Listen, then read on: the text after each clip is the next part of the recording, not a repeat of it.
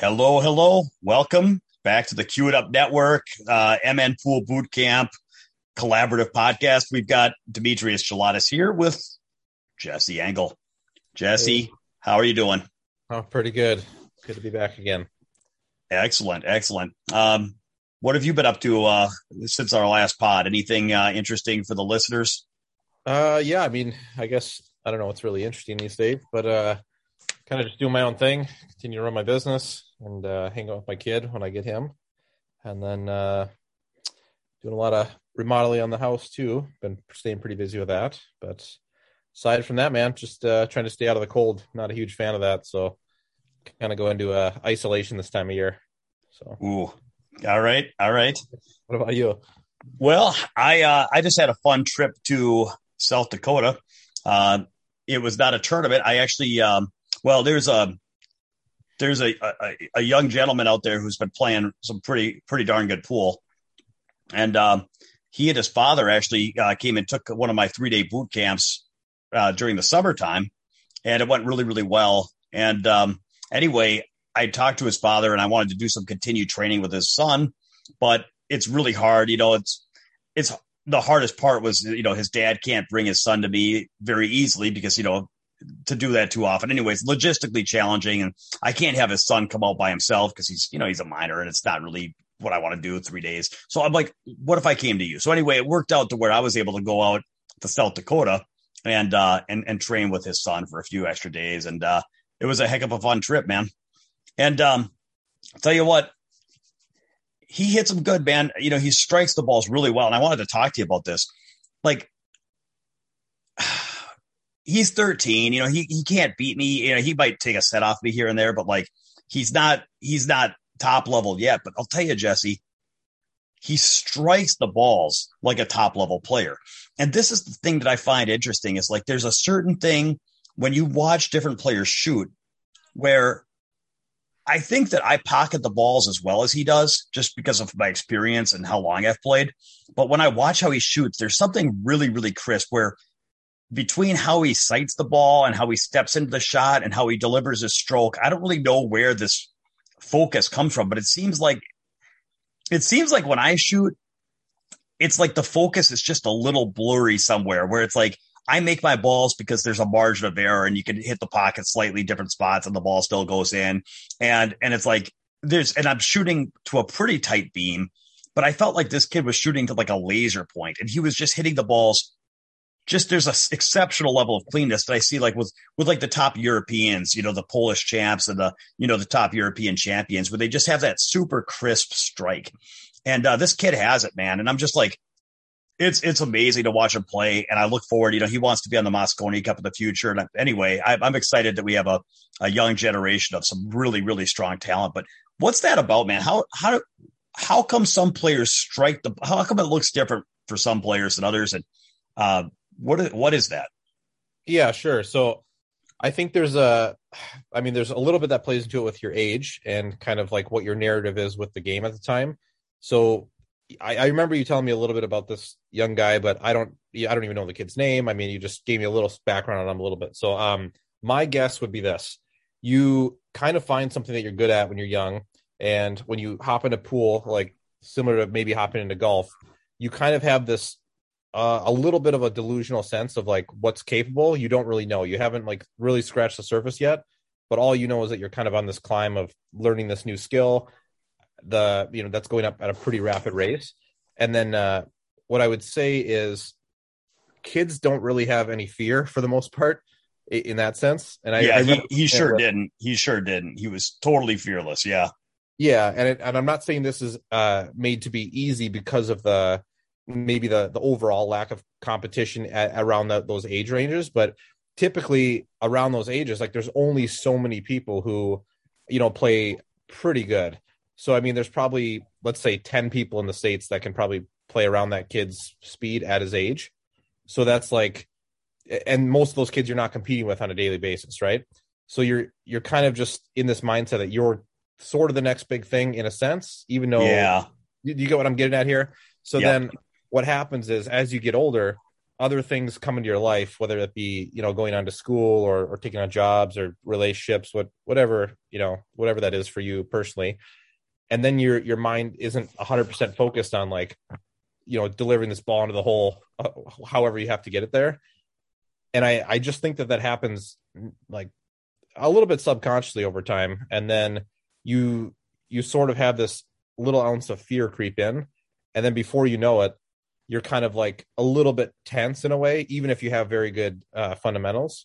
And then it's really hard to like climb back from that. But of course, you have the one-off players who just sort of run that all the way to the top. I mean, that's how guys like, Filler just kind of skyrocket. It seems like nobody can beat the guy, right? Well, but to your point, they kind of, I like to think about it as like a hill that gets increasingly steep to where the people that make it to the top oftentimes charge up and they just use their momentum to keep going without ever breaking stride. And I was talking about this before where it's a lot of the players that get to the top seem like they just burst up in a hurry because of that. Whereas players that like get to a certain level and stop and then edge and climb slowly to the next level, and then edge and climb slowly to the next level. It's very, very hard. Like if you look at guys like Chris Melling or John Mora or Josh Roberts or Billy Thorpe, it's really, really hard to get to a level and stop and then edge all the way up to 820 Fargo rate. It's really, really hard. Most people that are 810, 820 seem like they just got there in one big swoop before they had a chance to lose that momentum, Yeah. And I guess I would use the concept or the analogy, like if you were climbing this hill and you started with like hundreds of people, and then by the time you hit like Fargo rate, like 700, let's say, let's just pretend that in a vacuum here that your next opponent is another person that's like basically undefeated like you are, and then like one of those people has to win and kind of climb up the next step. Well, the people who kind of just I'm not saying it's like complete luck or variance, because whatever, I mean, people play good and they get there, but when you don't really have to deal with getting knocked down in that sense, you it's like impossible to actually doubt yourself because you've like all the results have been in your favor. So then even when people start bringing up probably very logical points like, well, you did miss these 3 balls. Like you missed the bank. It went off the side point and kind of like shit out and got safe. Like that is something that could have happened, but you can't even like see that because you tell the story yourself after a while that you just believe that you're basically invincible, right? And it just seems like everything is going your way. I mean, you can watch it when Shane was dominating, how many great players had like chances to beat him in sets. And it just seemed like no matter what happened, they just found a way to like screw it up, hook themselves. And like Shane just kind of shot his way out of it. And even in like nowadays, I would say if he had to do those same sets against, Jason Shaw, Josh Filler, these guys over and over, he's going to go into that, in my opinion, similar to how he goes into the Mosconi Cup, which is like, he might like, show a little bit of confidence on the exterior, but deep down now he's seen the downside of it. So he realizes like the truth is settling in that like, okay, I was running pretty hot. And although I delivered and played very well, I definitely was running a little bit above EV, that's just the way I view it. And I think so it's almost like when somebody is just deeply convinced that things are going to go their way and that they're going to be victorious, their attitude towards adversity changes. They don't think, oh, this might be the set I lose. They think, well, how, it's, I guess the best way to say it is like when you're watching a movie where the protagonist is captured and handcuffed and, and he's in jail and the bad guys are going to kill him at dawn or whatever. It's like, you don't think, oh no, I guess he dies. You're like, oh, how's he going to get out of this one? Because he's the hero in the movie. And when people really, really believe that they're the hero in the movie, they just have a different attitude towards adversity. Like, oh, I guess this is what I'm going to overcome. And I wonder when my opponent's going to give me that unforeseen extra chance that I know I'm going to get. And that's going to be what turns things around. And they just they deep down believe that they're going to win in the end. Whereas when somebody's been beat a lot and they've lost a lot, and then it's like, well, you just kind of lose that. And yeah. Is that right? Pretty much. Yeah. And my like last thing I would say is if anybody like listening knows anything about like competitive fighting, that's a prime example of it. Is like there's so much trash talk leading up to that, and people seem to have this like really aggressive sense of confidence. But if you really like pay attention, you can see the guys and pretty much like the way that they're truly acting and like kind of directly correlates with their true record.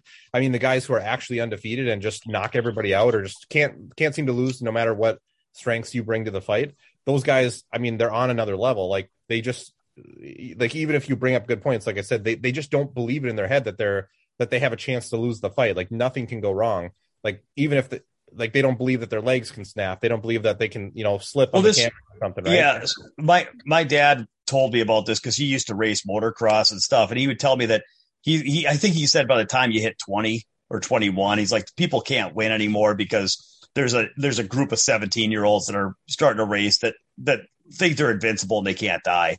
And the problem is, he says that, they had a couple sayings. One of them was, if you never crash, then you're not racing fast enough. Because if you're racing such that you never crash, then you're going to get beat by people that are willing to take those chances. And the problem is, if you're willing to take those chances, then at some point you do have a few crashes and you break some bones. And once you start having a few crashes, you could just never race as fast again as these kids that haven't. You know what I mean? No, it makes perfect sense. And I think, I think that plays over into every area in life. I mean, when people are very aggressive in business, it's the same kind of concept. You're that way until all of a sudden you have to, support a giant mortgage and a family and all these different things, right? Like, so what advice? So before we say it, I mean, because right now I feel like what we're saying is, and there's probably some truth to this. So, I mean, part of the answer might be just facing the reality, but like for a guy like me, that's, still trying to play my best pool, but has also faced a lot of defeats and faced a lot of realities and faced, it's like, I can't wave a wand and be 17 and delusional, nor would I necessarily want to. But like, is there something that can be done, or is there anything you can do to minimize the impact of that, or not really? Yeah, I think, you and I have talked about this kind of stuff off air here, so we can kind of probably reiterate some things. But my opinion on that is, yes, you can calm that down a little bit, but I know that you're not delusional, so you don't have this idea that someday in the next couple years, you're just going to be hitting the ball so good and you're just waiting for your strike of variance to hit, that all of a sudden you're not only going to be like a guaranteed member of the Mosconi team, but you're just going to be snapping off like all the majors. Like, you don't truly believe that. And I don't think you ever would. I mean, I would, if you did, I mean, it would be hard to hang out with you, because I think that would be, very. That'd be an elephant in the living room. I mean, like, yeah, this is awesome. As we kind of break even sets, the basement or something. But yeah, like, that's the way that I think you move past that is you kind of stop paying attention to people who are not in the same position as you. So, for instance, you can't base any of your goals or your effort that you're going to be putting into pool. You can't compare it at all to the people that are traveling around full time without families, without kids and all these whatever different things, because you're just not coming from the same place. And that doesn't mean you should even be comparing to anybody in the first place. You should just make, realistic expectations for yourself and say, okay, I'm okay with the idea that I'm going to play anywhere from, 3 to maybe 8 big tournaments a year, depending on how the pro schedule is working. And you just know that you're going to devote X amount of time to practice, and every time you go, you're going to give it like your full energy and not really be distracted by the outside things. Because I think that's a perfect answer. I mean, and this is kind of something where it kind of comes down to the idea that goals have to be believable. And so if I was trying to sit there and tell myself that, like I'm in the rookie or something, that I'm just going to, hit my basement hard for 5 hours a week and then come out and start snapping off majors, like, I'm not going to believe that. And what happens is, when you try to convince yourself of something that's not true, it doesn't work. It leads to fear of exposure and doubt. And then anytime things don't go right, you're like back to like, you're always having to sell yourself on the idea that this is actually going to work. Whereas when you actually believe something deep, deep down, so it's almost like you have to figure out, what do you believe deep, deep, deep down you can do. And so like, I don't expect that I can, go, snap off a major like the US Open, but I do believe I can improve my break. And I do believe I can improve my jump shot. And I do believe that I could give myself more chances in the future than I've given myself in the past, in the sense that, if I can play 4 to 6 big events a year and do that for 3, 4, 5 years, that's more shells than, and more time in a shorter duration than I've ever given myself before. And so with more shells comes, more acclimation and just more opportunities to run good and win big matches and then build on some momentum and get what I mean? And develop from that. So it's like, I can put more in terms of big shots. I can develop certain parts of my game, and I have a picture of what my game can look like that I believe that I can actually put together with the time and resources I have and the number of at-bats I have. And then that's what I'm trying to do. And so it's like, the bottom line is, I guess you have to make sure your goals are believable. Yeah. And I think, this one might be something you might slightly disagree with, but this is something that I've kind of paid attention to over time.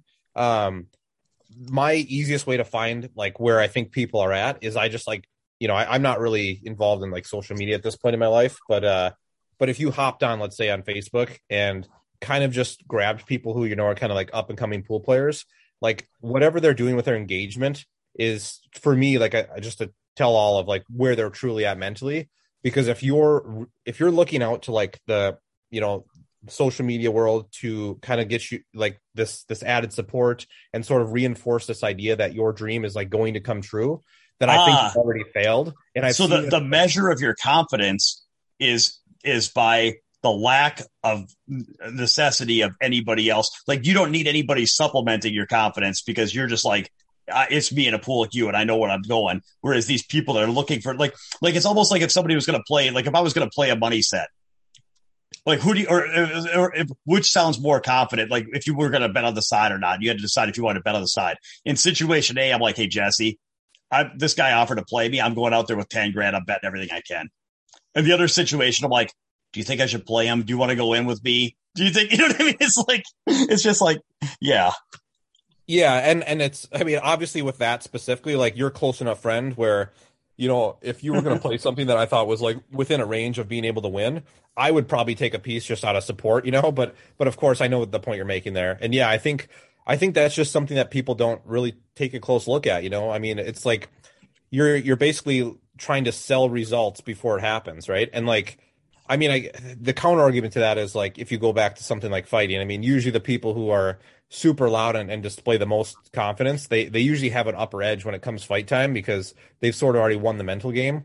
But that's a whole nother topic. So I'll just say like people who are traveling around specifically playing pool, which is not, going to be, you don't really have to worry about getting punched in the face. So like, what to expect. You're playing a game that's kind of in a confined set of rules and you're reaching out for, I mean, it's good to have support and a following, but I think the point I'm trying to make, and maybe you can explain it a little bit better.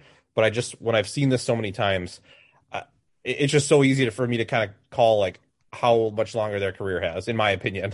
So yeah, well, and I hate to be cynical, but it's a lot easier to bet against people making the top of pool than it is, but it's not. So to get there, but okay. So one last question on this that I have is, that explains why that happens.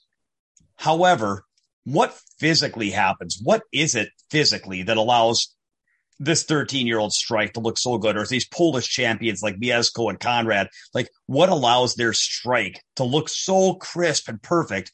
Whereas when I stroke the ball, it's very good. Like, I mean, okay, I'm very good, but it's like, there's a difference between like very good and like, you know what I'm talking about? That sweet, like pure, yep. Where they look at the ball and they get down and they stroke and it looks like it's a laser where everything just goes like exactly how they wanted it to strike with the stroke and the sighting and the delivery.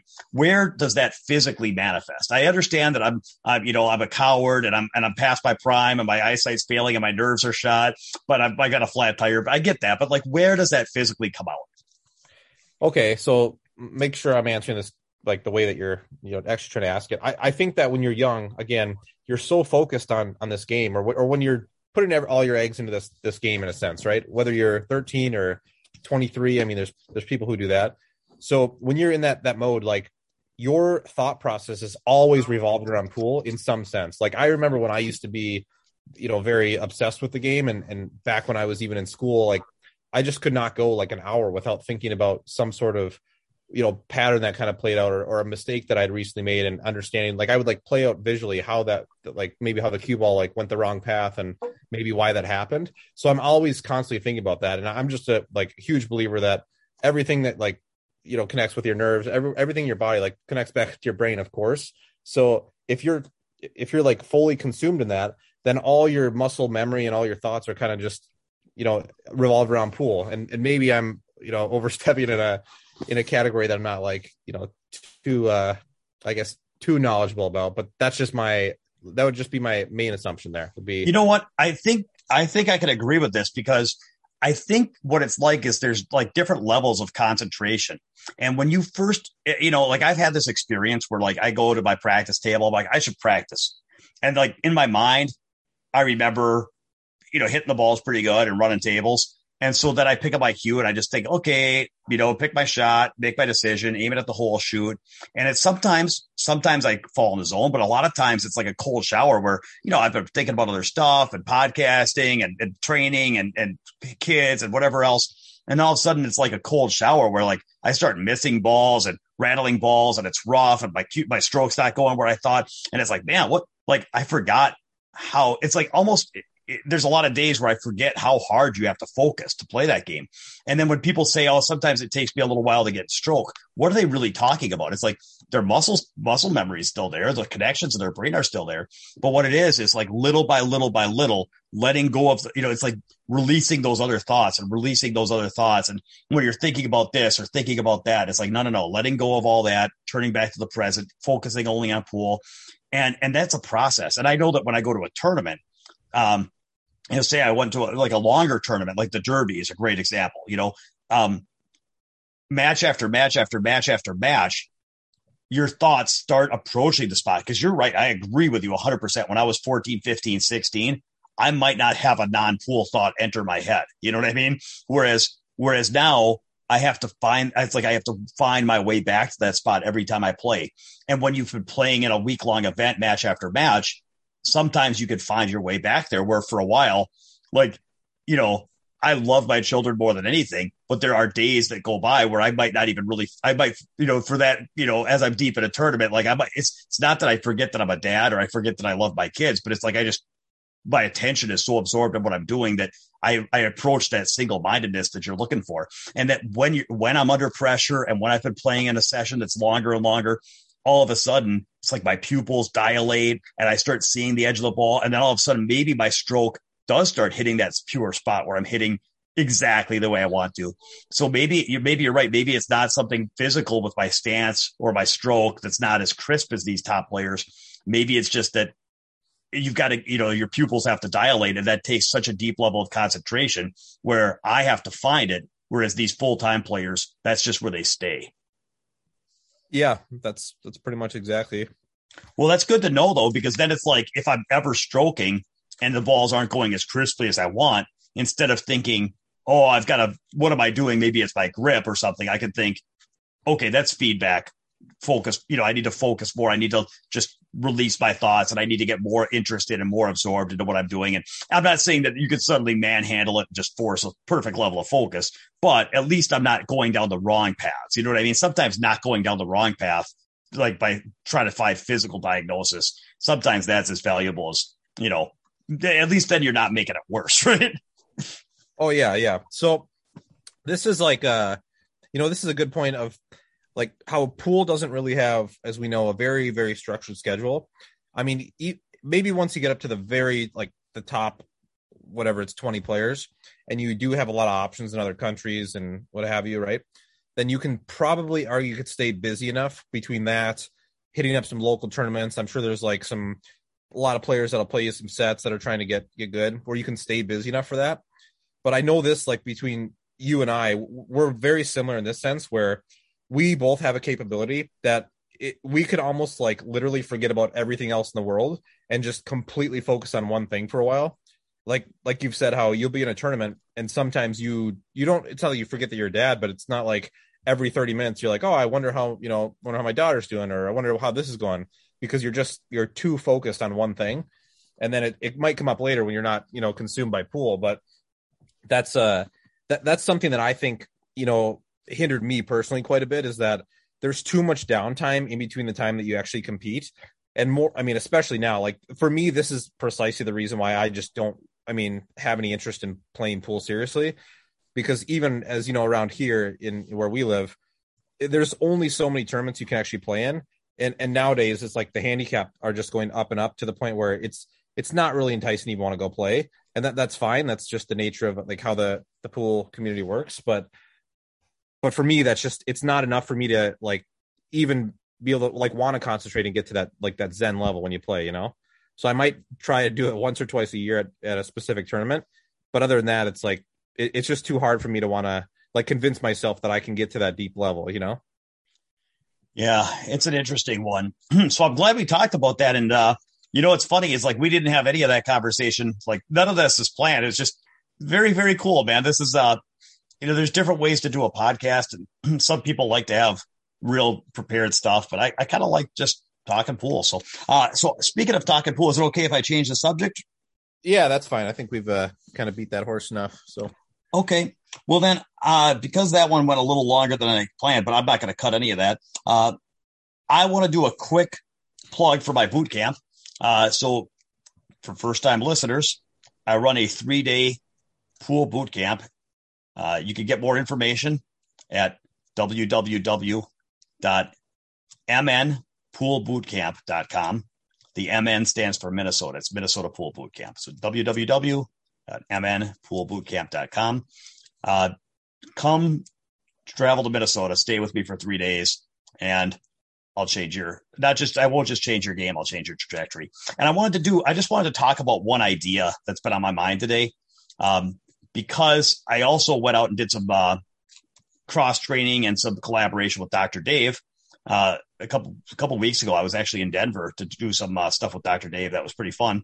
And so more on that in the future. There's some other things about our time together that I thought would be interesting to talk about. But we made a few videos together that he's posted on his channel. So if you don't already follow Dr. Dave, check out Dr. Dave on YouTube. And you'll see we've done a couple collaborations, and one of them had to do with I just wanted to give a little mini lesson. So as my instead of just plugging my boot camp, I wanted to talk a little bit about some of what I train on. And it was really hard for me I'm just going to have to pick a very, very simple idea, because if I went into any more depth, it just gets to be too long, but for a little plug.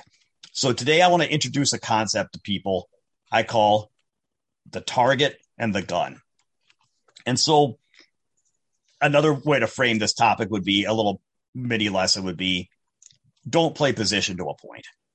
So I've seen this a lot when people are trying to get better at playing position and try to get better at their cue ball, is they've come up and they say, I'm going to try to play position to a point. And I've seen people do things like they put their tip on the table on every shot. Like, I'm going to try to get there. Now I'm going to try to get there. Now I'm going to try to get there. Or they'll put some people tell me I'm going to put a coin on the table. Then I try to get to the coin. Now, if you want to practice your cue ball and you want to set up a certain shot and put a coin on the table and then see how close you can come to that coin, that's totally fine, because that's practice. But when you actually compete, you can't play to a point. And the reason you can't play to a point is because you can't hit a point. That's too small of a target. And so if you set up a positional shot where if you play such that you have to stop on a dime for your run to work, you will probably fail because you will not stop on a dime. So the way that I try to teach my, intermediate advanced players, both can learn a lot here, is that there are two things. There's a target and a gun. So when you call out a pattern, say you're playing 8-ball and you say, I'm going to shoot the 7, then the 5, then the 1, and then the 8. Well, when you say you're going to shoot the 7 and get on the 5-ball, you've actually created a target on the table that you need to hit for your run to continue. And then when you shoot the 5 to get on whatever the 1-ball, it's the same story. You need to be able to, you've created another target where you need to play the 5 and get to that 1-ball zone. And so that's fine. Okay. So those are targets. Those are not points. Those are zones. A lot of times they're cone shaped. They get wider as you get further from the object ball. There's things you can do to increase likelihood of hitting that target, like playing with the line of that zone, or using rails as brakes, or playing for the wider part of the zone and accepting a little distance. There's but anyway, there's a zone. But the other thing is that there's the gun that you use. So that's the target you have to hit. But then you're also using a gun to hit that target, and that gun is the cue ball maneuver that you're using. So, for example, a stop shot is a cue ball maneuver. A follow shot where you're going to make the ball straight in and follow forward, that's a cue ball maneuver. There's a stun shot. It's a cue ball maneuver. You have all kinds of different ways. You can multiple rail shots with spin, different types of cue ball maneuvers. And the where a lot of players struggle with their patterns, and this goes all the way up to any, high levels of players, they don't understand the difference between good guns and bad guns. So there's no real scale that measures the quality of your gun. Now with pocketing, people know the difference between an easy shot and a hard shot. You know that if a ball's hanging in the corner, that's an easy shot. And you know that if the ball's in the middle of the table and you're shooting from the end rail, that's a hard shot. And we have a pretty good feel of what's hard and easy because the pockets are visible and they're very clear. And we also have a measure of how we can talk about difficulty of shot making. And we can talk about make percentage. What do you think your make percentage on that hanger is? Oh, 99.5. Okay, what do you think your make percentage is on that ball in the middle of the table? Man, I'm probably 50-50. Okay, so we've got make percentage as your measure of how hard a shot is. But we don't really have a measure of how hard a positional maneuver is. And so I'm trying to introduce a new idea into pool, which is that there is a measure of how good a cue ball maneuver is. And that measure is your scatter. So set up that positional maneuver and shoot it 10 times. How big of and mark where you stopped each time. How big of a circle do those, say I use spots. I have like a tin of extra pool spots, like the spots you put for the, where the break spot is. I don't glue them on the table. I just have a tin of spots I use. That way, if I used coins, then my cue ball rolls over the coins and it doesn't work. So anyway, I use these spots. So if I mark out 10 shots and I use spots on the table to mark where I landed, how big of a circle do those spots encompass? Like how big is my scatter? If I'm trying to shoot to get to the middle of the table, are all 10 spots stacked on top of each other, like Robin Hood in the middle of the table? Are they in a 1 foot circle? Or are they in a 3 foot circle? And that, to me, that's the scatter of a shot. So, for example, a stop shot, I'm going to have a very, very, very good scatter where all 10 shots are probably going to be stacked on top of each other. If it's a medium range stop shot, they're going to be very, very close, 3-inch circle. If I have to shoot a ball straight on the side and follow forward a foot, that's going to be a very good scatter. They're not going to be stacked on top of each other, but they're going to be within like a 5-inch circle. If I have to cut a ball thin and send my cue ball multiple rails to the middle of the table, like end rail to end rail back to the middle of the table on a thin cut, my scatter is going to be much bigger. It might be a 4-foot circle or a 3-foot circle. And so that's a cool idea is, okay, so how that tells you how good your gun is. How good is that cue ball maneuver? And what I would say, so now we've got a new concept of how to measure cue ball maneuvers, and we're looking at our targets that we're mapping out because we're not shooting for a spot. And I guess that's so that where do runs break down is that if you're using an accurate gun to a big target, you will hit that target. And if you're using an accurate gun with a tight scatter to a small target, you can still hit that target because you've got an accurate enough gun. But if you're using an inaccurate gun to a small target, then you will likely miss your target. So the first example, I'm not going to go much deeper without a pool table, but like first example, you have a stop shot and you can stop anywhere on this half the table and have a shot. And you're shooting an easy stop shot, like you're shooting a good gun stop shot to a huge target, half the table. The next case, you are shooting a stop shot, which is a good gun, to a small target. Well, you've got a small target, but you're shooting a stop shot, so therefore you should be okay. However, now you're trying to hit a small target, and you're shooting a ball in the corner, and you're drawing your cue ball 5 feet backwards to hit a small target. Well, a 5-foot draw, I don't know about you, Jesse, but for me, probably a 3-foot scatter at least. And so odds are I'm going to miss that small target. And then it's going to cause problems. So when people are calling out their runs to me when I'm training, a lot of times in my mind, I'm thinking about the targets that they're creating and the guns they're using to get there. And I'm like, okay, accurate gun, big target, good. Accurate gun, small target, good. Big, poor inaccurate gun to a small target. And then I'm like, well, that's where that run's going to break down. And then they shoot, and that's where the run breaks down. And then we learn something. So I guess what I'm trying to do with this segment is both teach and explain what I do at my boot camp. So that's my teaching for the day, is to introduce these concepts, to be aware of how big of a target are you actually shooting for, and how good is your cue ball maneuver to get there. And then in terms of what I train on, that gives some ideas of what I train on are that I have ranked the different cue ball maneuvers in pool from best to worst. And so I have a set of core shots of 10 shots that I have found give me the tightest scatter to allow me to move my cue ball up and down table, multiple rails with accuracy, so that I'm not just hoping to get on a shot. I'm playing to have the right angle or not be on the rail and, get good on balls, even if I have to move my ball around the table. And so when I train with students, I spend a lot of time.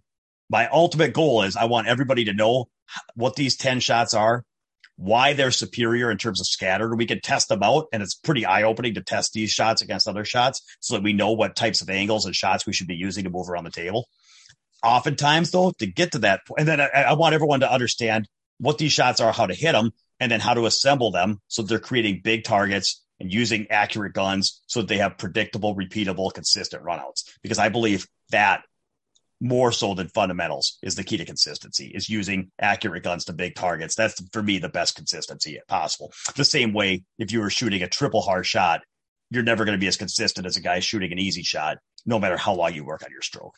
So, but the thing is, what's cool about it, and where this becomes one-on-one instruction, is that that's the end goal, is that you have these tools and know how to connect them and assemble fine runouts, how to read the table, assemble correct patterns and hit those patterns using the right guns. But to get there, I might have to, fill in blanks of knowledge as to, how these shots work. And I might have to fill in gaps in technique as far as how to execute them or get the right tip accuracy, the right stroke speeds, or the right frequency. I might have to fill in some, there's a lot of stuff that goes in between, beginning and end. And that's kind of like the end point.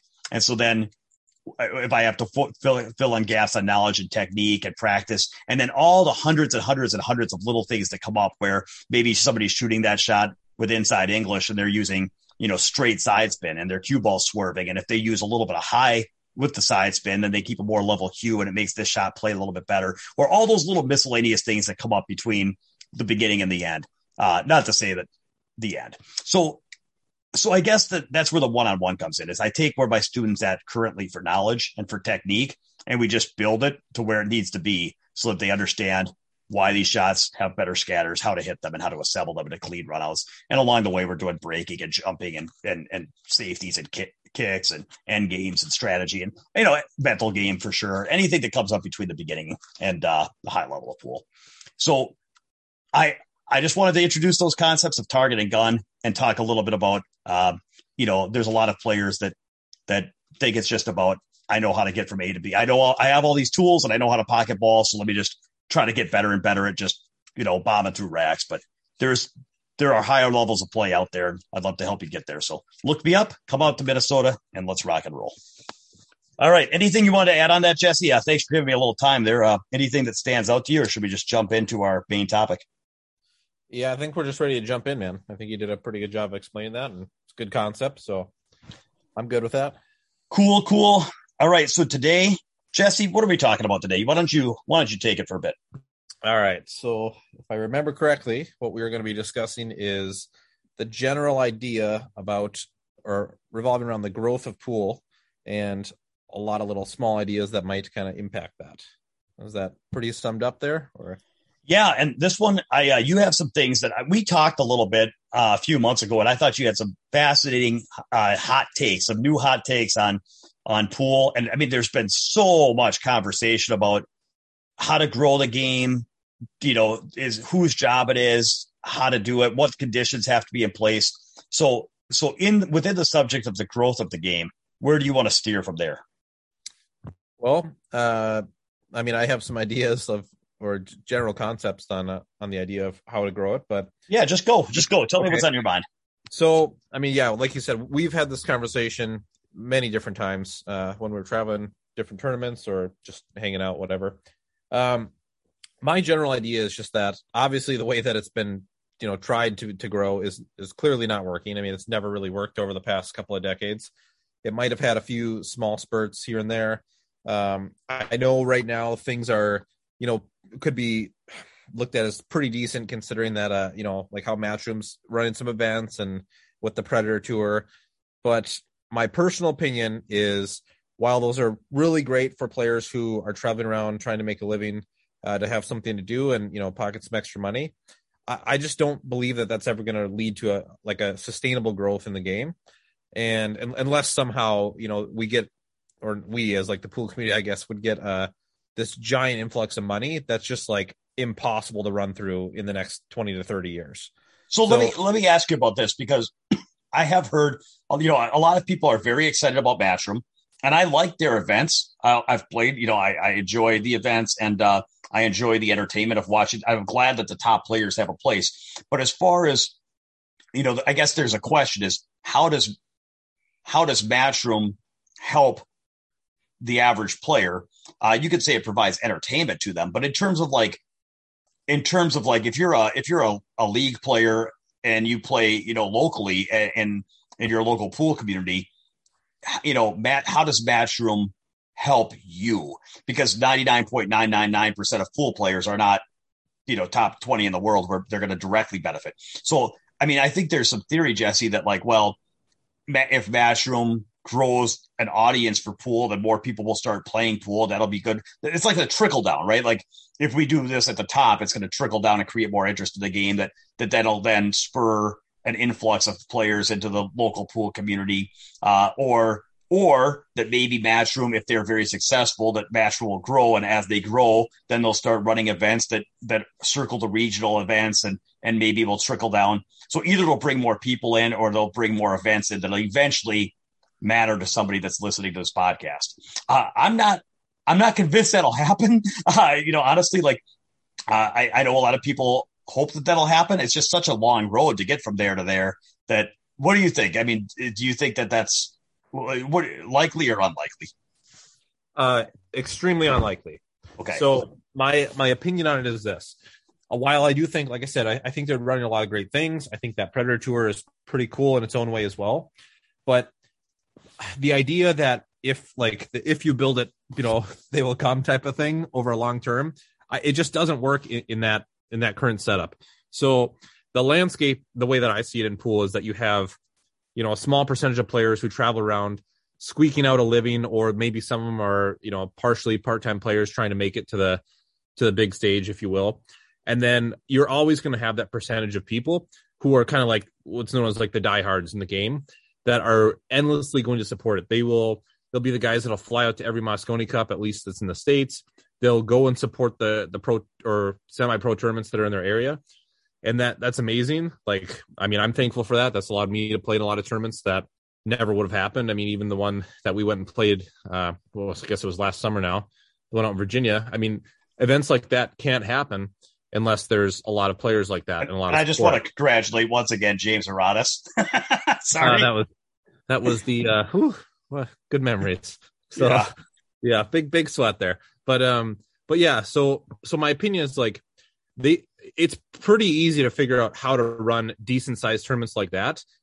It's finding a pool room that can support it, or an area that can support it, that has a big enough pool demographic where there's going to be enough, like, I mean, I don't mean to say this in a bad way, but there has to be enough dead money, like supporting money to pay for those events to happen. Like, if you really want to break it down to the stats, there's a small percentage of people who are just positive EV in those tournaments, and those are the top players, and they will come and they will take more money out of that event than they will have put in on an average basis there. And then there's a very high percentage of people who are supporters, who get their entertainment value, who get to go hill with one of those great players, or whatever their like personal goals are with that thing, and that's all great. I'm just a firm believer that if you are truly trying to do something for the growth of the game, you have to have like a real idea of how to reverse engineer your end goal, and what you're doing, what you're promoting, is that really in line with getting to that end goal? And I know this is easy for me to say because I say this behind a laptop without really putting in any effort to growing the game. So I'm not trying to, say I'm coming from a place of like, whatever you want to call it, right? There's a lot of great things like with that Mike Zuglin tour, right? That's the one that runs Turning Stone, isn't it? Yes, sir. I'm trying to think what it is, but like he runs a great thing out there. It's the Jaws tour. Yeah. Okay. Yeah. Thanks for the reminder there. So like he's done a great job in my opinion. I mean, say what you want about like how his tournaments are ran, or I don't really know. I've only played in the Turning Stone a few times, but I think that's an amazing thing. Like he runs like weekend tournaments for the average level players, and some of like the up and coming professionals I know have kind of went and had their years of sort of dominating on that tour. And then he also runs these pretty decent money at it at a big casino, and those have been very consistent. So in my opinion, he's done what he needs to do, and he's brought a great thing to pool. Like that's a huge staple in American pool, and the way that I see it. So and to also add to that, it's a huge staple because it's not a US Open where even guys who play around our level, like, you know, we're both in the mid of 700s of the Fargo rating. I mean, guys like you and I can go to that type of tournament and we can be competitive. There's enough like where we can beat most of the people there on a, you know, whatever our true percentage is there, but we're not signing up to, you know, to fly across the country to play the best 18 players in the world every single time. And that is what creates growth. Because so let me slow down here, because you're covering a lot of ground, and there's just a couple things that I want to slow down on so people can keep up with you, and including myself. So The first thing is when you talk about EV, just for everybody, so that's expected value. So when he's talking about players that are positive EV, he means on average they're going to be profitable at a certain event. And with pool, so one of the things that has to happen for pool growth is that there has to be some money somewhere to be won by players so that players will show up. And so that's always a question of where does the money come from? And so because Jesse made a statement, I just wanted to come back to this, is you mentioned that there has to be dead money. And so dead money means players that can't win money, or players that are negative expected value, meaning if they play that tournament 10 times, maybe they cash once or twice, maybe they break even once, maybe they win a little bit once, but the other 8 times they bust out. And overall, they're losing money every time they play. That would be, you know, and players that just can't really win at that tournament that they're playing. So that would be dead money. And so why he said that there has to be dead money is because for the pool to grow is that, well, the money's got to come from somewhere.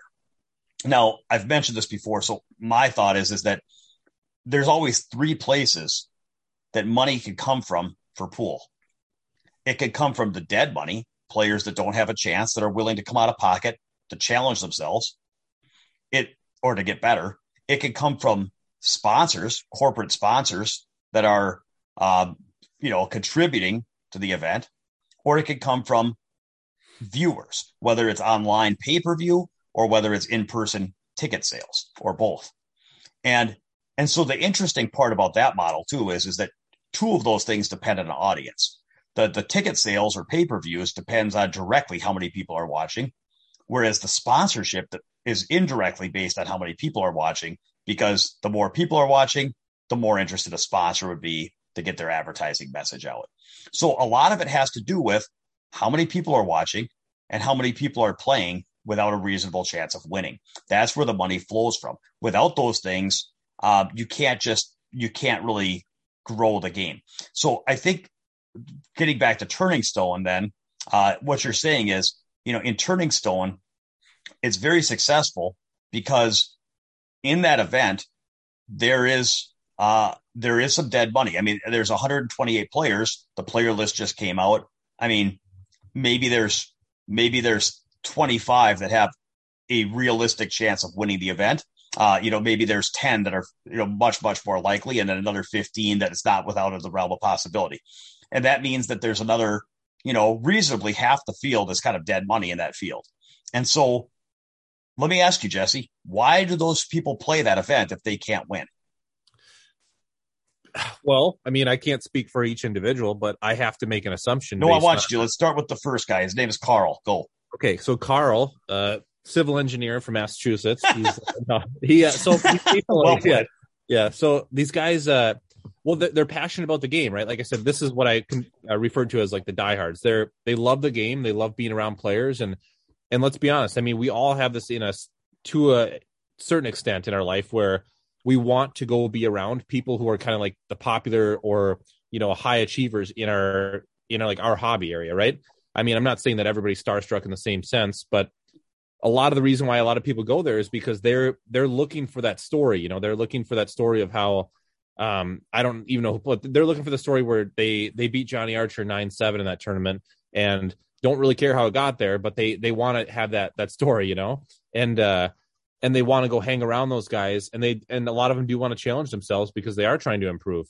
But those people are doing that in a sense where they don't really care about the end result financially, and they're close enough. Like I said, up in that area, there's so many pool players where the supply and demand for that specific tour and those events, are it's never ending. I mean, you can't get into the tournament.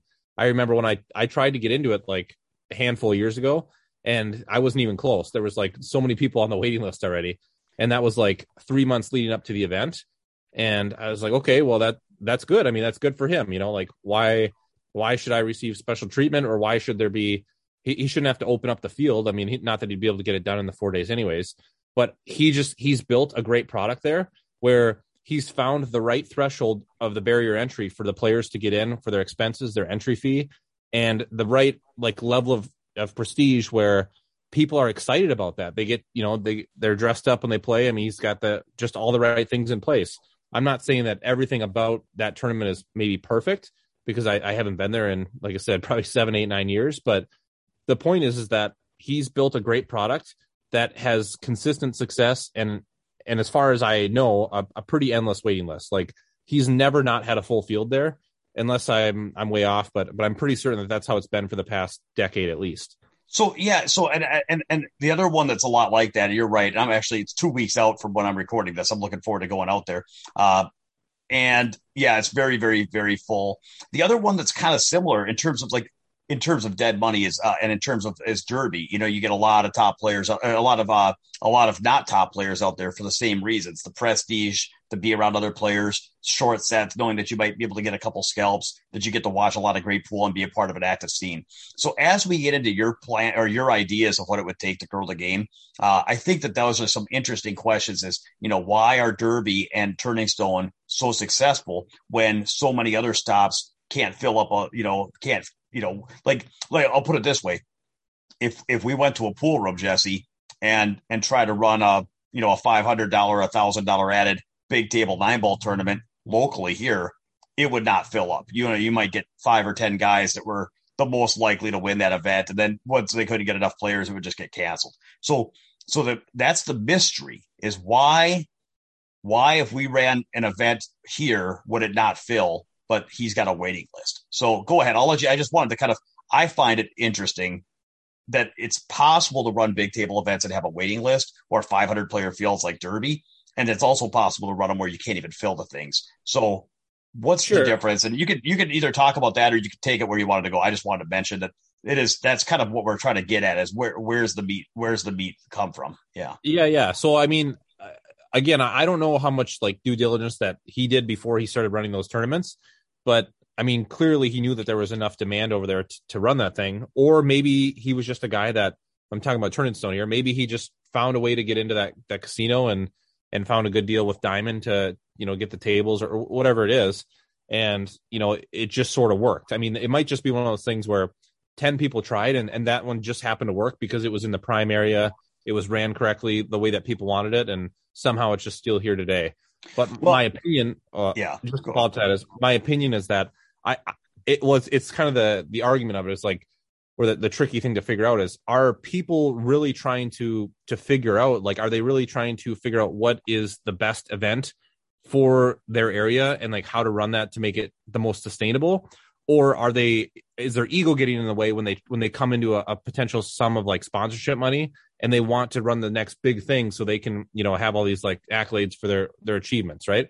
And that's just where I see a lot of things that happen in pool. I mean, let me jump in because Josh, I'm gonna tell you the Josh Burble theory, and this is twice the Josh Burble theory. So for a moment of silence, Josh, we miss you. We'll talk Josh into getting on a podcast again sometime. But anyway, so a couple things. First of all, he talks about when you're in business for self, that there's a certain amount of time in which your repeat and referral business starts going up as you just get, brand name recognition and just enough people know about you.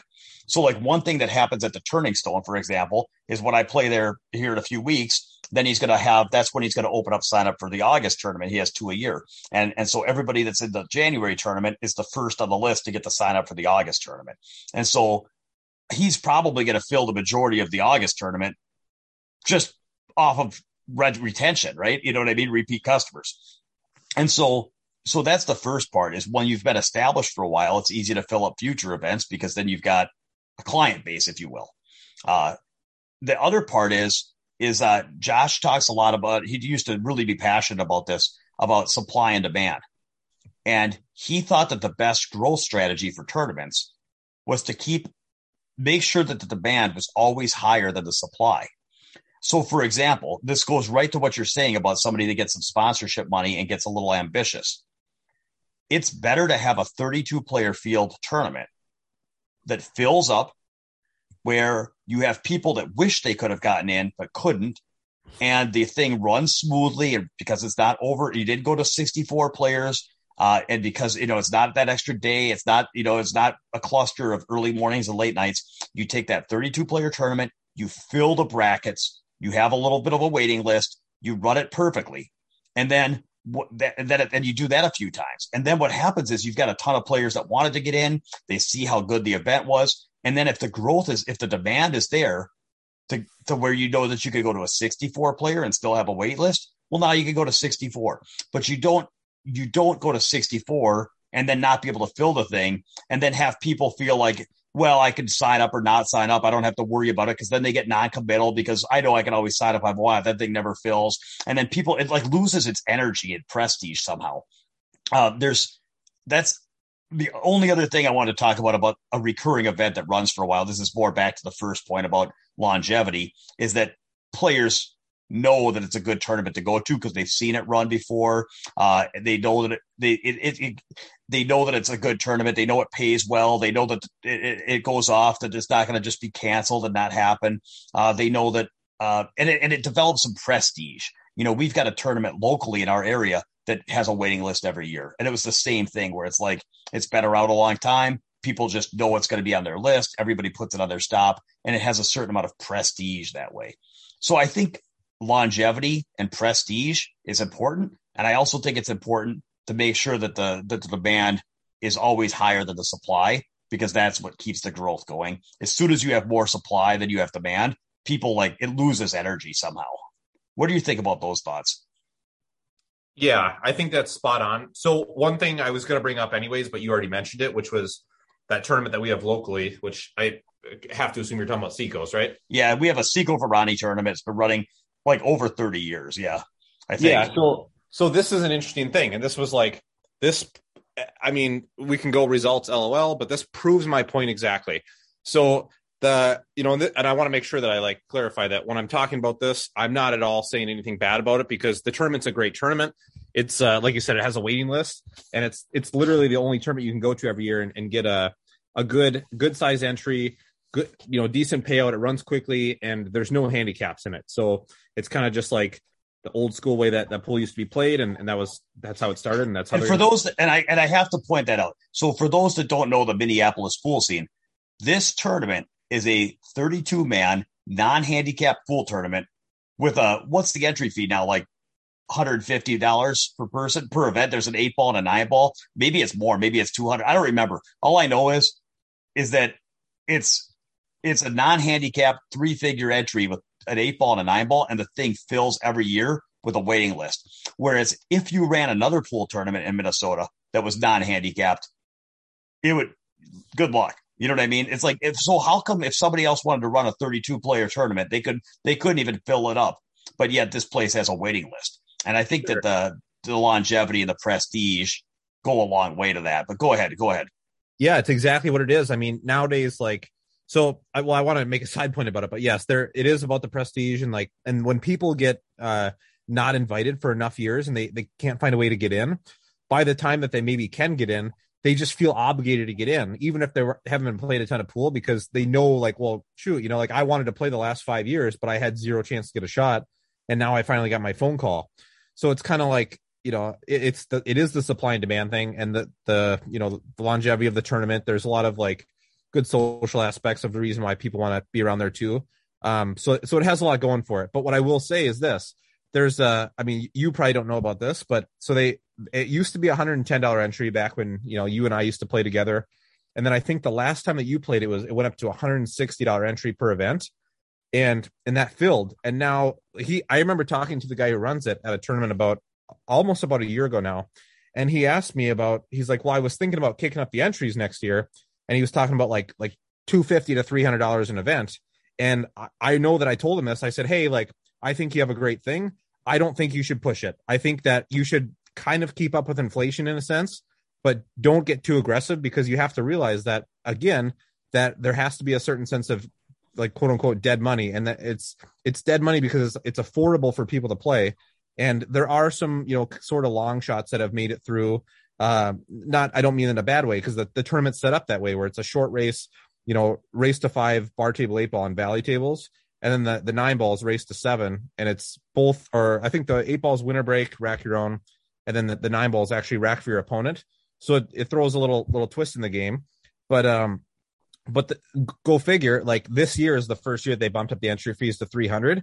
And last I heard, they were looking for 9 spots to be filled. And the tournament's literally 2 weeks from today is when it starts. And this is the first year they've ever had that issue. And I mean, it's easy for me to say it now. And I mean, I don't want to, like I said, I don't want this to come off as like, haha, I told you so. Like, I'm trying to, like, bash, because I love the tournament. It's, the guy that runs it's great. He does a great job.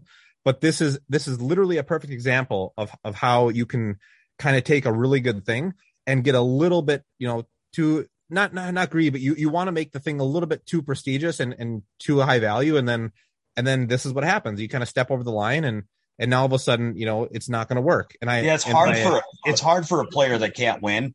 Like, it wasn't that long ago, Jesse. I mean, 10 years ago, the entry fees were $75 in the 8 ball and $75 in the 9 ball. So somebody could come play. So somebody could come play it for $150. They could play both events and get a chance to play against, the best players from Minnesota, as well as, surrounding areas, right? We've had players from, Illinois, let me Canada. Take that back. Sorry. It went up to 110 an event, and then I do remember, because it was 270 total the last year I played, so 135 an event. Yeah, so it's like it went from 75 to 135, which means 270 per player per weekend, which is still, like you said, that's just kind of keeping up with inflation, to go from 75 to 110 to 135 over, I've been playing that event for 15 years, right? Whatever. It conflicts with Turning Stone, so I haven't played it the last few years. But now are you saying it went to 300 per event? Exactly. It's 300. So now it's going to cost the player $600 to go play that, which it used to be 150. And then even last time it was 270. It over doubled is what you're saying. Yeah. And I mean, in theory, it's a cool thing, because you've had this endless wait list, but I guess I don't want to speak for the person that runs it or whoever was all in decided, in raising this to 300, but I have to assume it's because you get to put, like, that there's going to be a $20,000 total purse on the flyer. And that looks amazing.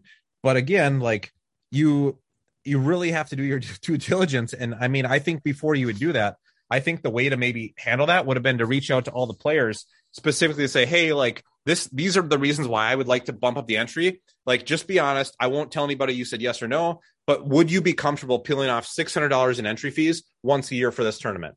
And if there's enough people that say, well, I mean, that seems like it's getting a little bit steep. I mean, usually I could kind of get out of that weekend for $300 because I buy some drinks or whatever.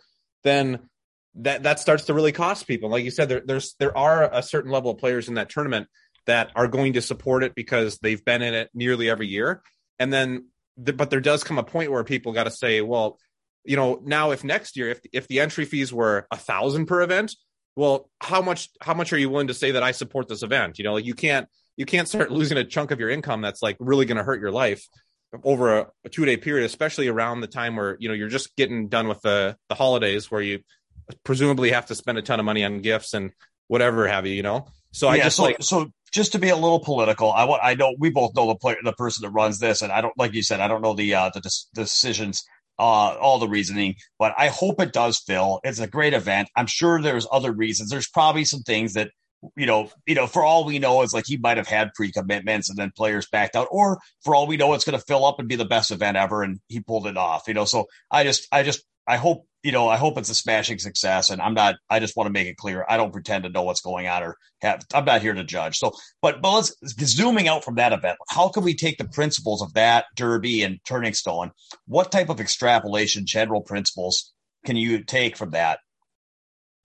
Well, yeah, you can, again, let me just kind of tail that because I want to say the same thing, which is that, again, I'm not going to try to pretend like I know the exact reasons on why.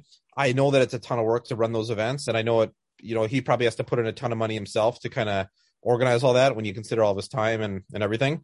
So I'm by no means bashing it at all. I think it's great if it works out and you can get a full field this year. I mean, that's awesome, But I think that this is it just directly correlates with how the growth of pool would have to happen, which is you have to start at a small level where your confidence level is extremely high that you can create a recurring event with a waiting list. Kind of like you said going to Josh with the supply and demand. Yes, that's a great thing. And I remember when he ran those big table tournaments, which I didn't know if you were planning on mentioning that or not, but he had that same concept. And the idea is that in my opinion, is that although it's great because it's big table pool, there's such a small player pool to begin with of players that could have played in that it makes it super tricky to fill, even with the supply and demand concept. Had that been a bar table 8-ball tournament with let's just throw out a hypothetical here, like something that I think would be good, which is you run a bar table 8-ball tournament that is it's going to be 32 players, and to get down to the final 8, it's just going to be a race to 1. Okay. But before you do the draw, we're going to have a Calcutta, and the entry fee is just going to be $50 a piece. Okay. So literally race to 1, you're going to leg for the break, and then that's it. Once you get down to the final 8, now we'll switch it and we'll just go race to 3, winner break, or something that's also kind of high variance in a sense. That tournament to me, I think, provides enough excitement and enough, where the underdogs can get paid off on their long shots when they come through a little bit. That's something that might create some buzz and kind of have a recurring chance of success. Okay, so hang on, hold on, because you brought up like 3 things here. I'm like I said, now's the part where I'm trying to catch up again, and I know that a lot of people just heard race to 1 and knee jerked here. So let me just slow down. I'm going to let you keep going right where you were, but there's a couple things that one big thing that you kind of hinted at that I was kind of thinking about was you have to start small. Limit supply so that there's demand is always pushing the growth, and gradually as you build longevity, grow. And where I think a lot of people go wrong is a lot of people try to do the opposite, which is they try to hit a grand slam and they try to go big. They try to do something so big that everybody in the pool world wants to be part of it, and that it's the biggest, best thing ever done. And we saw that with whether it's the IPT or with bonus ball or with anything that we could talk about. It seems like people just try to get really, really, really big, really fast. And as opposed to starting small, building longevity, building demand, and then gradually as the demand just gets, super heavy, just gradually expand to more events, gradually inflate the entry fees to where not losing the field. So that was the one thing I think is a really important idea. And now as an example of that, and of course, making sure the market's there. That's the other thing.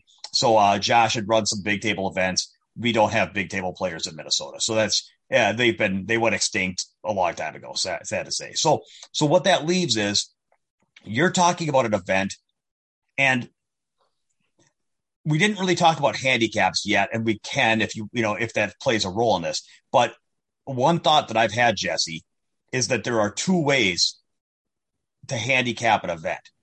You can use handicaps, or you can change the format, because the handicap, the goal, well, it depends on what the goal of a handicap. If the goal of a handicap was to make everybody exactly even money on every set, well, then there's only one fair way to do that. And that's to let everybody just hit balls around for fun and raffle off prize money. But assuming that the goal of a handicap is to decrease the dominance of the top players and to decrease the skill edge from the top players. Well, you can decrease the skill edge. So like if, for example, if I played a lower level player in a tournament, if it was big table 9-ball race to 11, maybe I win, 100% of the matches against a lower level player. But if we played big table 9-ball race to 5, maybe I win 90%. But if I play bar table 8 ball race to 5, maybe I win 80%. And then if I play that same player bar table 8 ball race to 1, maybe I win 60%. And all of a sudden they've got a 40% chance of beating me. So what for people that haven't really thought about this, you instead of actually going to handicaps and saying we're going to give people games on the wire and money balls and all this stuff, you can actually achieve what a lot of handicap tournaments look to achieve, which is let the lower level players have chances. But you can achieve it without handicaps by going to high variance formats. So when Jesse says high variance, that just means that it's very unpredictable. There's a lot of it's very unpredictable. And so what you're saying is your hypothetical tournament, which would be 32 players and all the way to the money is just a race to 1, that would be the way that the tournament is quote unquote handicapped. And the benefit of that is that you would always have lower rated players that would be willing to take a shot because they know that all they have to do is win 3 games in a row and they're in the money, or actually 16-8. They only have to win 2 games to get in the money. So then there's high variance and it's exciting and it's pressure and they have a chance to beat 2 good players in a row and be in the money and things like that. I just wanted to make sure that everybody was keeping up on the concepts of why you might propose something like that.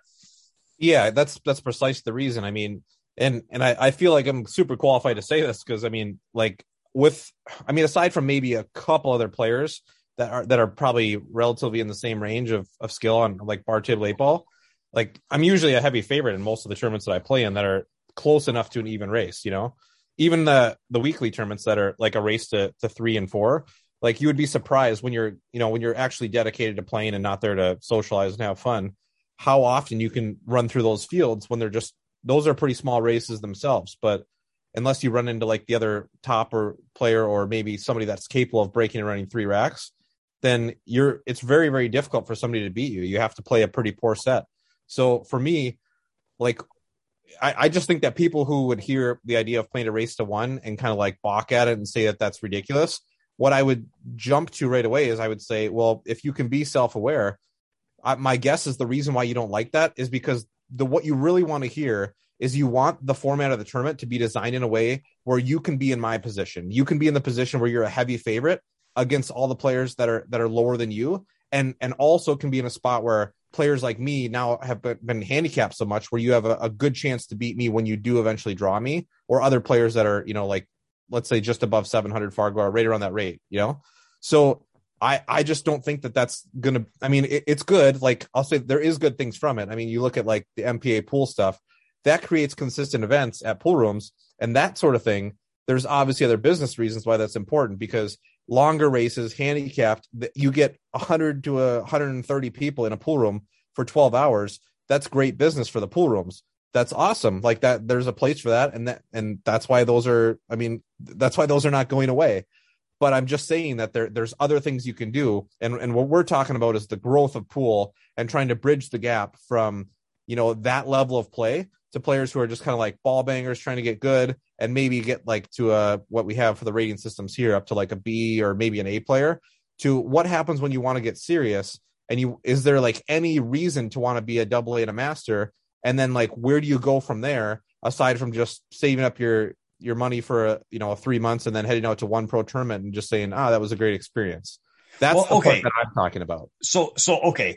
I find this interesting because we have talked about this before, and I actually don't remember. I remember talking about high variance, and there are a lot of benefits to high variance. Is that it works? See, handicaps work for lower level players, but the better players don't like them. Which we could argue about the pros and cons of those. And like you said, there are no pros. Ha ha ha. Yeah.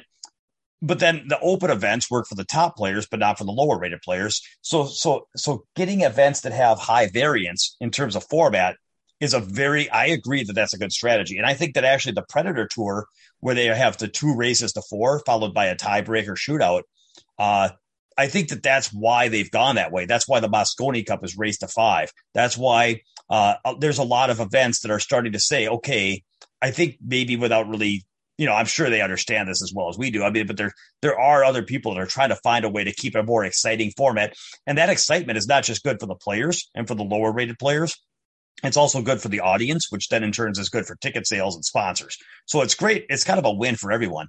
But race to one is pretty extreme. Like, why am I gonna you're not gonna have people driving down from 3 hours out of town to go play a race to one. I mean, to go play a race to one tournament and lose the leg and get run out on. How many, is that really? I don't know that I'd go to that, Jesse. Okay, well, yeah, and I'm not saying that that's the exact answer. I did that to be like a very extreme concept of. So that was a toy game. Okay, so that's a toy game. That's a theoretical. That's not his recommendation. Everybody, that's a toy. That's like a model of a principle of high variance. Okay, so what would be a reasonable model? What do you think of the Predator format? I think the Predator format's good. But let me go back to it, though. Like, I'm also not saying that exact format is horrible for our area, because if you look at like what the market has to offer in our state, how many players can you? I mean, we don't actually start naming people off because it's not what we're here to do. But how many players do you think want to come play? Even like when you would argue that you're not like a complete expert at bar table 8-ball, but you're known as one of the better players. So you're for sure always floating in the top like 4 players or something like that, right? I mean, you'd probably agree there.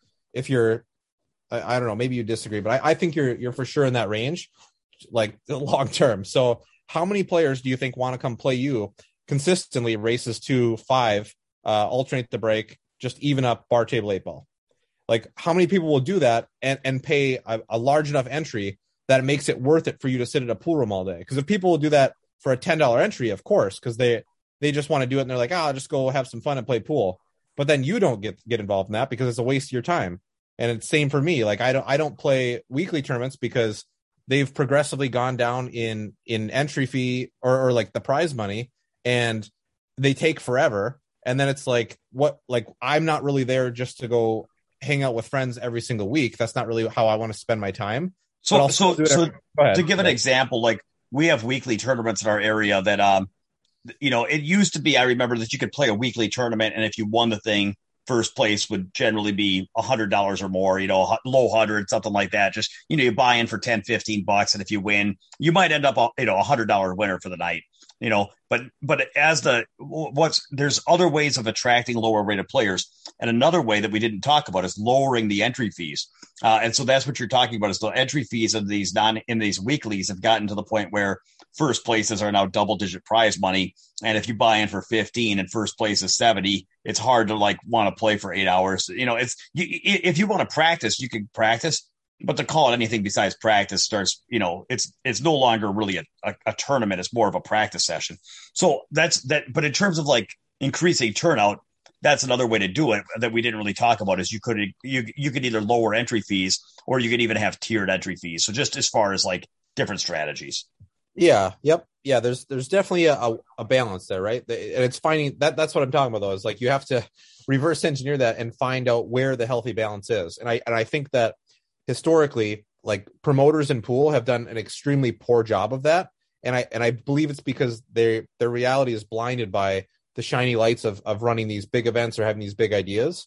And again, I know this probably sounds semi-negative, so I'm not trying to say that there's no promoters that have done it right, because a lot of people have ran successful tours. They've kind of found what works in their market, in their area, and it's a success, and that's great. But that's, if you want to grow a pool, you have to continue to do that. More people have to do that. And then you have to, but for that, people have to want to help pool and want to put in that effort. So I'm not saying it's an easy fix. I just think when it comes down to it, it's a pretty logical concept of how to start bridging gaps. And I don't think it's either impossible or people are just not thinking that way and not really willing to give that a try. So, and one thing that was kind of nagging on me too is, we were just talking about Seiko Viranis and how they had the waiting list for 30 years and, how prestigious it is. So that is race to 5, no handicap, and the 8-ball. And so people would come and play me and you for that, and whoever else signs up.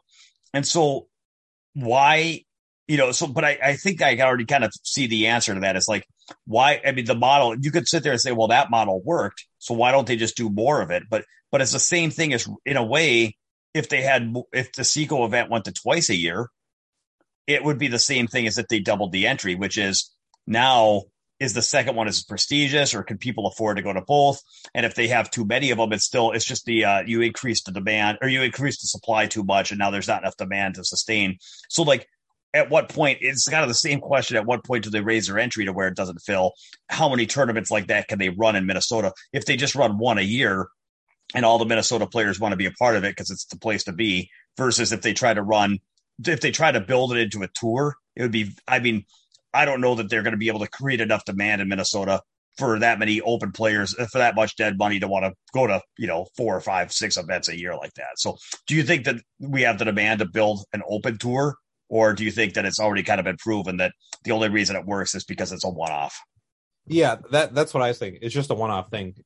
I don't think it can work at this point because you would be hopping into a market to directly compete with something that already gives players an easier option, an easier barrier of entry. Why would somebody come and play you and I and the other handful of top players in even races to 6 or 7 when they can literally choose a tournament that they can go play in their handicap tier for the same entry, get a better chance to win? It's it has a good track record. They have a lot of other perks that come along with playing with those. I mean, a lot of those tournaments are at casinos on the weekends. I mean, no, not a lot, but there's a handful a year that kind of are sort of fun get-togethers there, where they get to have their team events and their singles, and that's what those are designed to do. They're designed to be entertaining. They're designed to like bring in enough people so it's a good business move for the pool rooms, for the casinos, for the promoter, and it's just like they've just found a good product there. Like that's great. And Seaco's works because it's been around forever. And like I said, there is that sense of supply and demand. I mean, there's so much buzz around that tournament that people feel like they're missing out by not being able to play in it. And then they want to go hang out around there. And it's like, yeah, it just works. There's a bunch of reasons why that tournament works. Okay. So Jesse, we've got pool with Matchroom at the highest level, taking care of the top players. Most cities have some type of local pool, whether it's leagues and, some local tournaments and some handicapped events.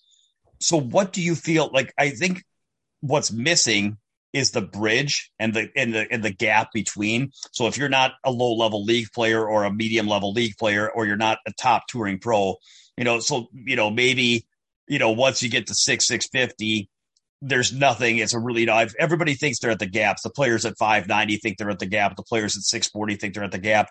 You and I feel like we're at the gap, but there does seem to be a gap of advanced, good local tournament players and even regional tournament players and semi-pro players. There's like a gap between, when you kind of grow out of the league system to when you can actually compete with international players. And is that where you feel that pool growth needs to occur? Is just kind of in that void? Yeah, of course. I mean, so then to grow that, it seems like you need like something like there's local pool and there's international pool. It seems like what's missing is regional. Isn't that kind of where you feel like it's missing, is like the regional or national scene? Yeah, but I would say specifically organized regional / national. I mean, you look at so the league systems, right? Like APA, look what they've done, right? They've built a giant league, and that thing has no prayer of running out of business. They continue to grow as far as I think. I mean, I guess I haven't checked the numbers, but they have like specific, stipulations in place where once you get too high of a rating, then you have to be kicked off a team, and then you have to find new members. And it's like, it's got a built-in guaranteed expansion, clause to it. Basically, you've got to sign up 2 players, and then they got to sign up 2 players. Otherwise, yeah. It's like a big Ponzi. No, I'm just kidding.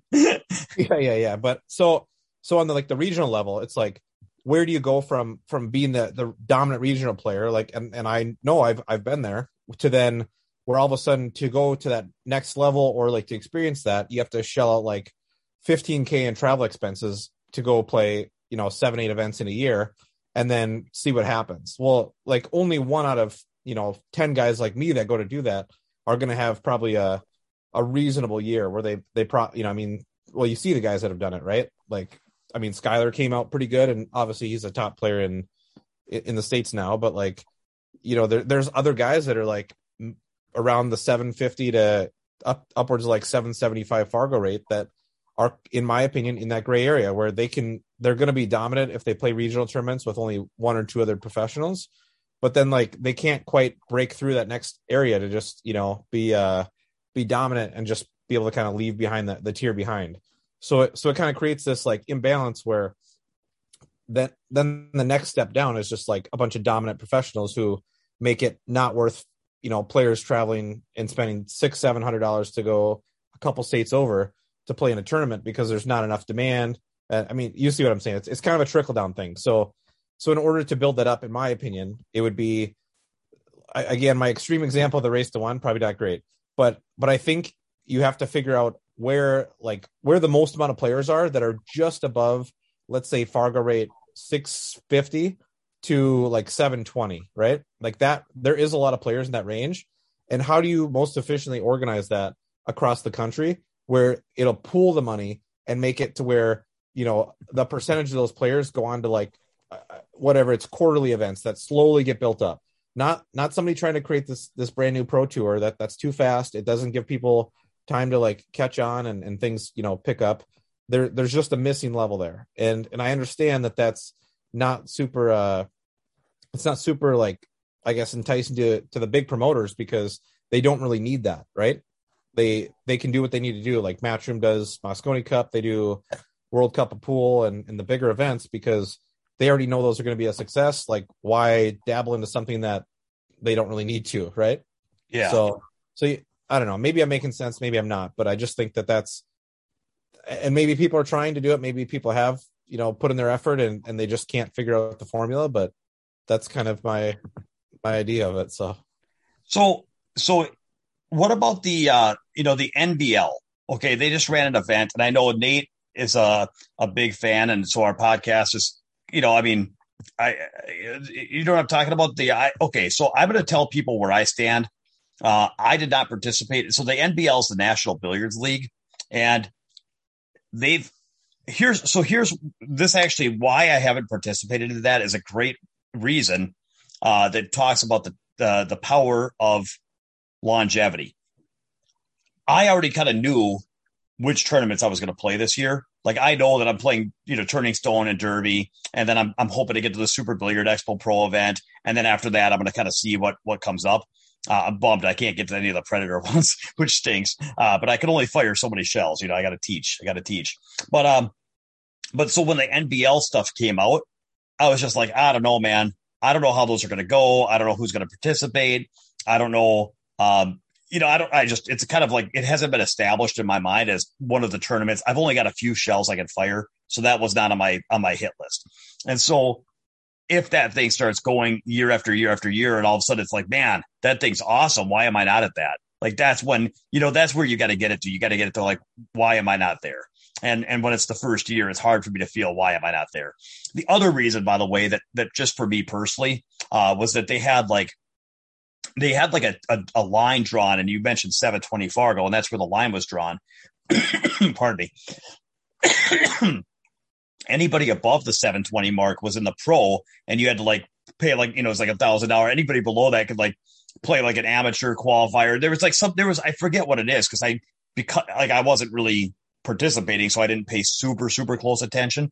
But if I was below 720, I could maybe play a qualifier to win my way in. But if I'm over 720, I got to come out of pocket for $1,000. And so the problem for me was I'm only a little over 720. So therefore I was kind of in the dead money side of all the players. You know what I mean? It was just like, I was still kind of in the wrong spot. So anyway, I hope it sounds like it was really successful. They just had their first event.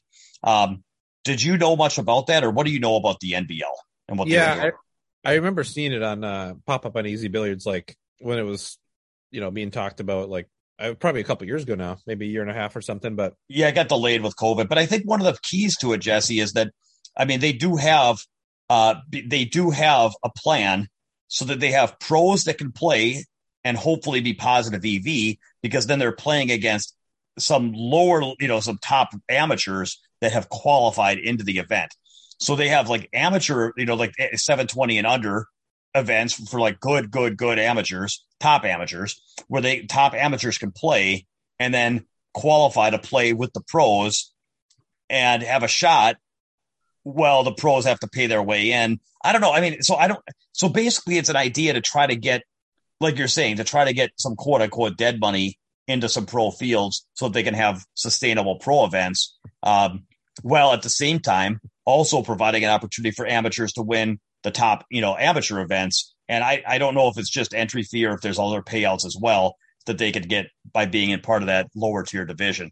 But they could win the qualifier. So they have an opportunity to compete and win and then earn their way up as well, Yeah. Yep. And I would say, I remembered seeing that same thing when I saw the cutoff of like who could and who couldn't qualify in.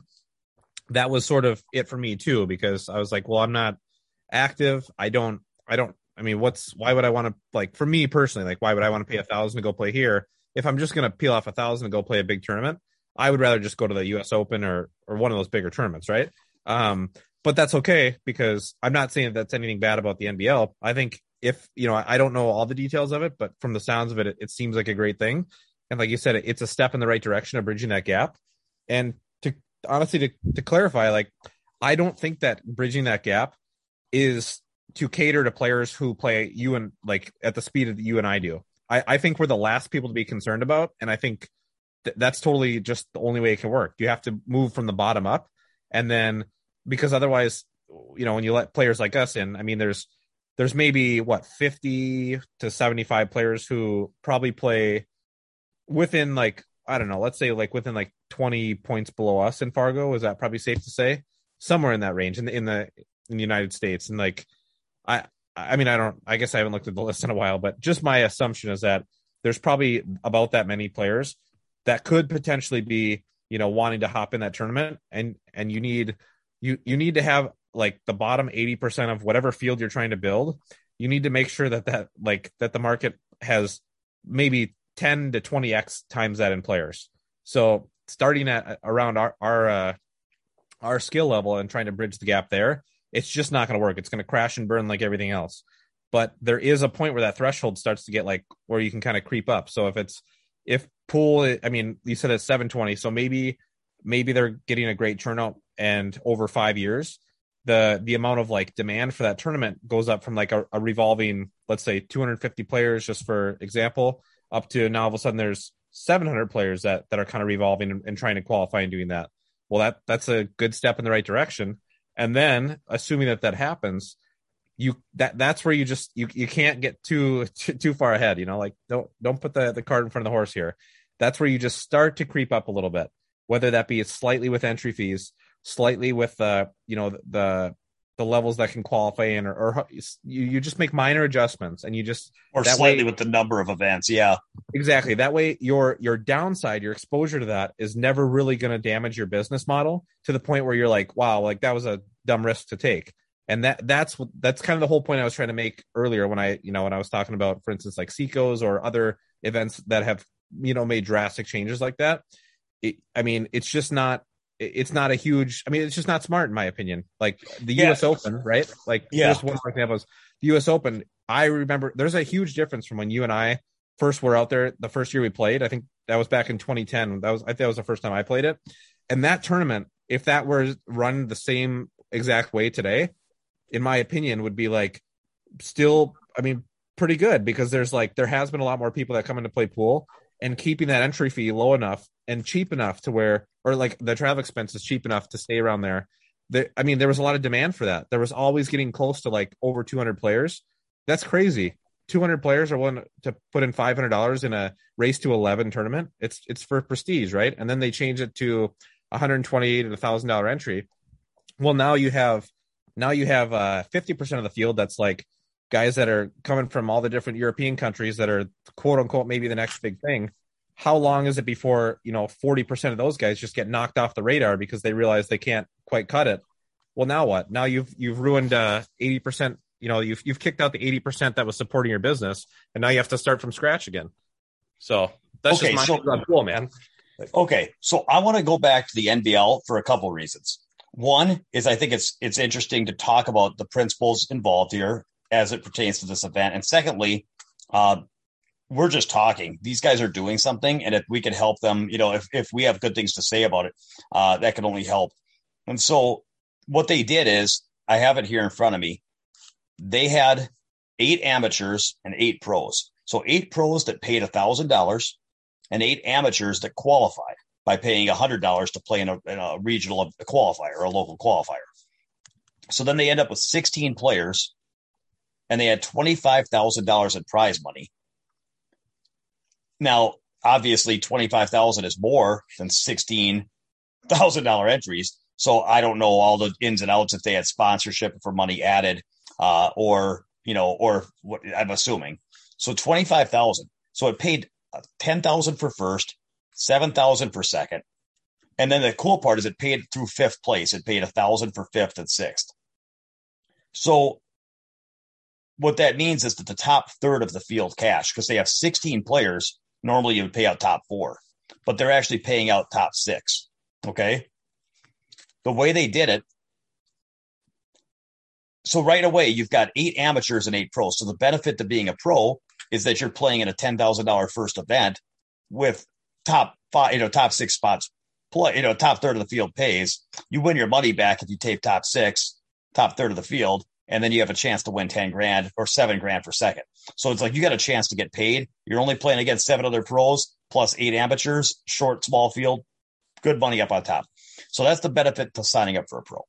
The benefit of signing up for an amateur is you get to qualify for $100. You win a qualifier, and all of a sudden, all you've got to do is win a couple matches, and you have a chance of beating a couple top players and literally making thousands of dollars.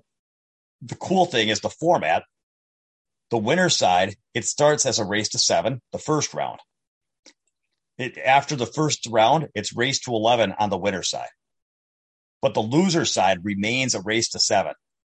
So, if you're an amateur, you might draw an amateur first round, be in the final 8, maybe you lose to a pro, and then all you got to do is win a race to 7 on the B side. You're already won $1,000, and you get a chance to make a run and playing races to 7. So it's like, what do you think? I think based on what we've talked about, you've got a format to where you've kind of got a tiered entry in the sense that the lower rated players can win a qualifier.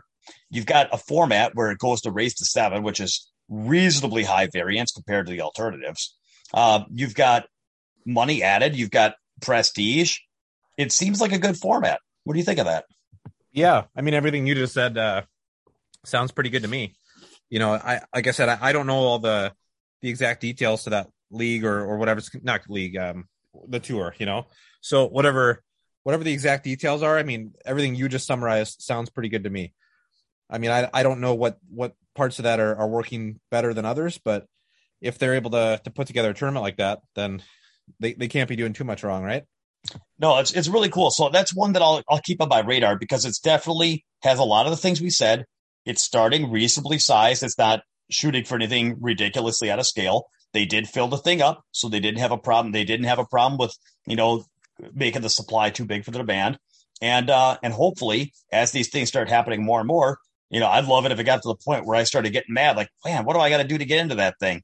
So we'll see, hopefully it continues to be a great event. And so, but I think when it comes to, if we had to start like recapping what we've talked about, I would say that it's a lot of like, what are the do's and don'ts? And I think the don'ts are, you don't want to crush the dead money by killing their chances of participating or making it too financially painful for them to participate.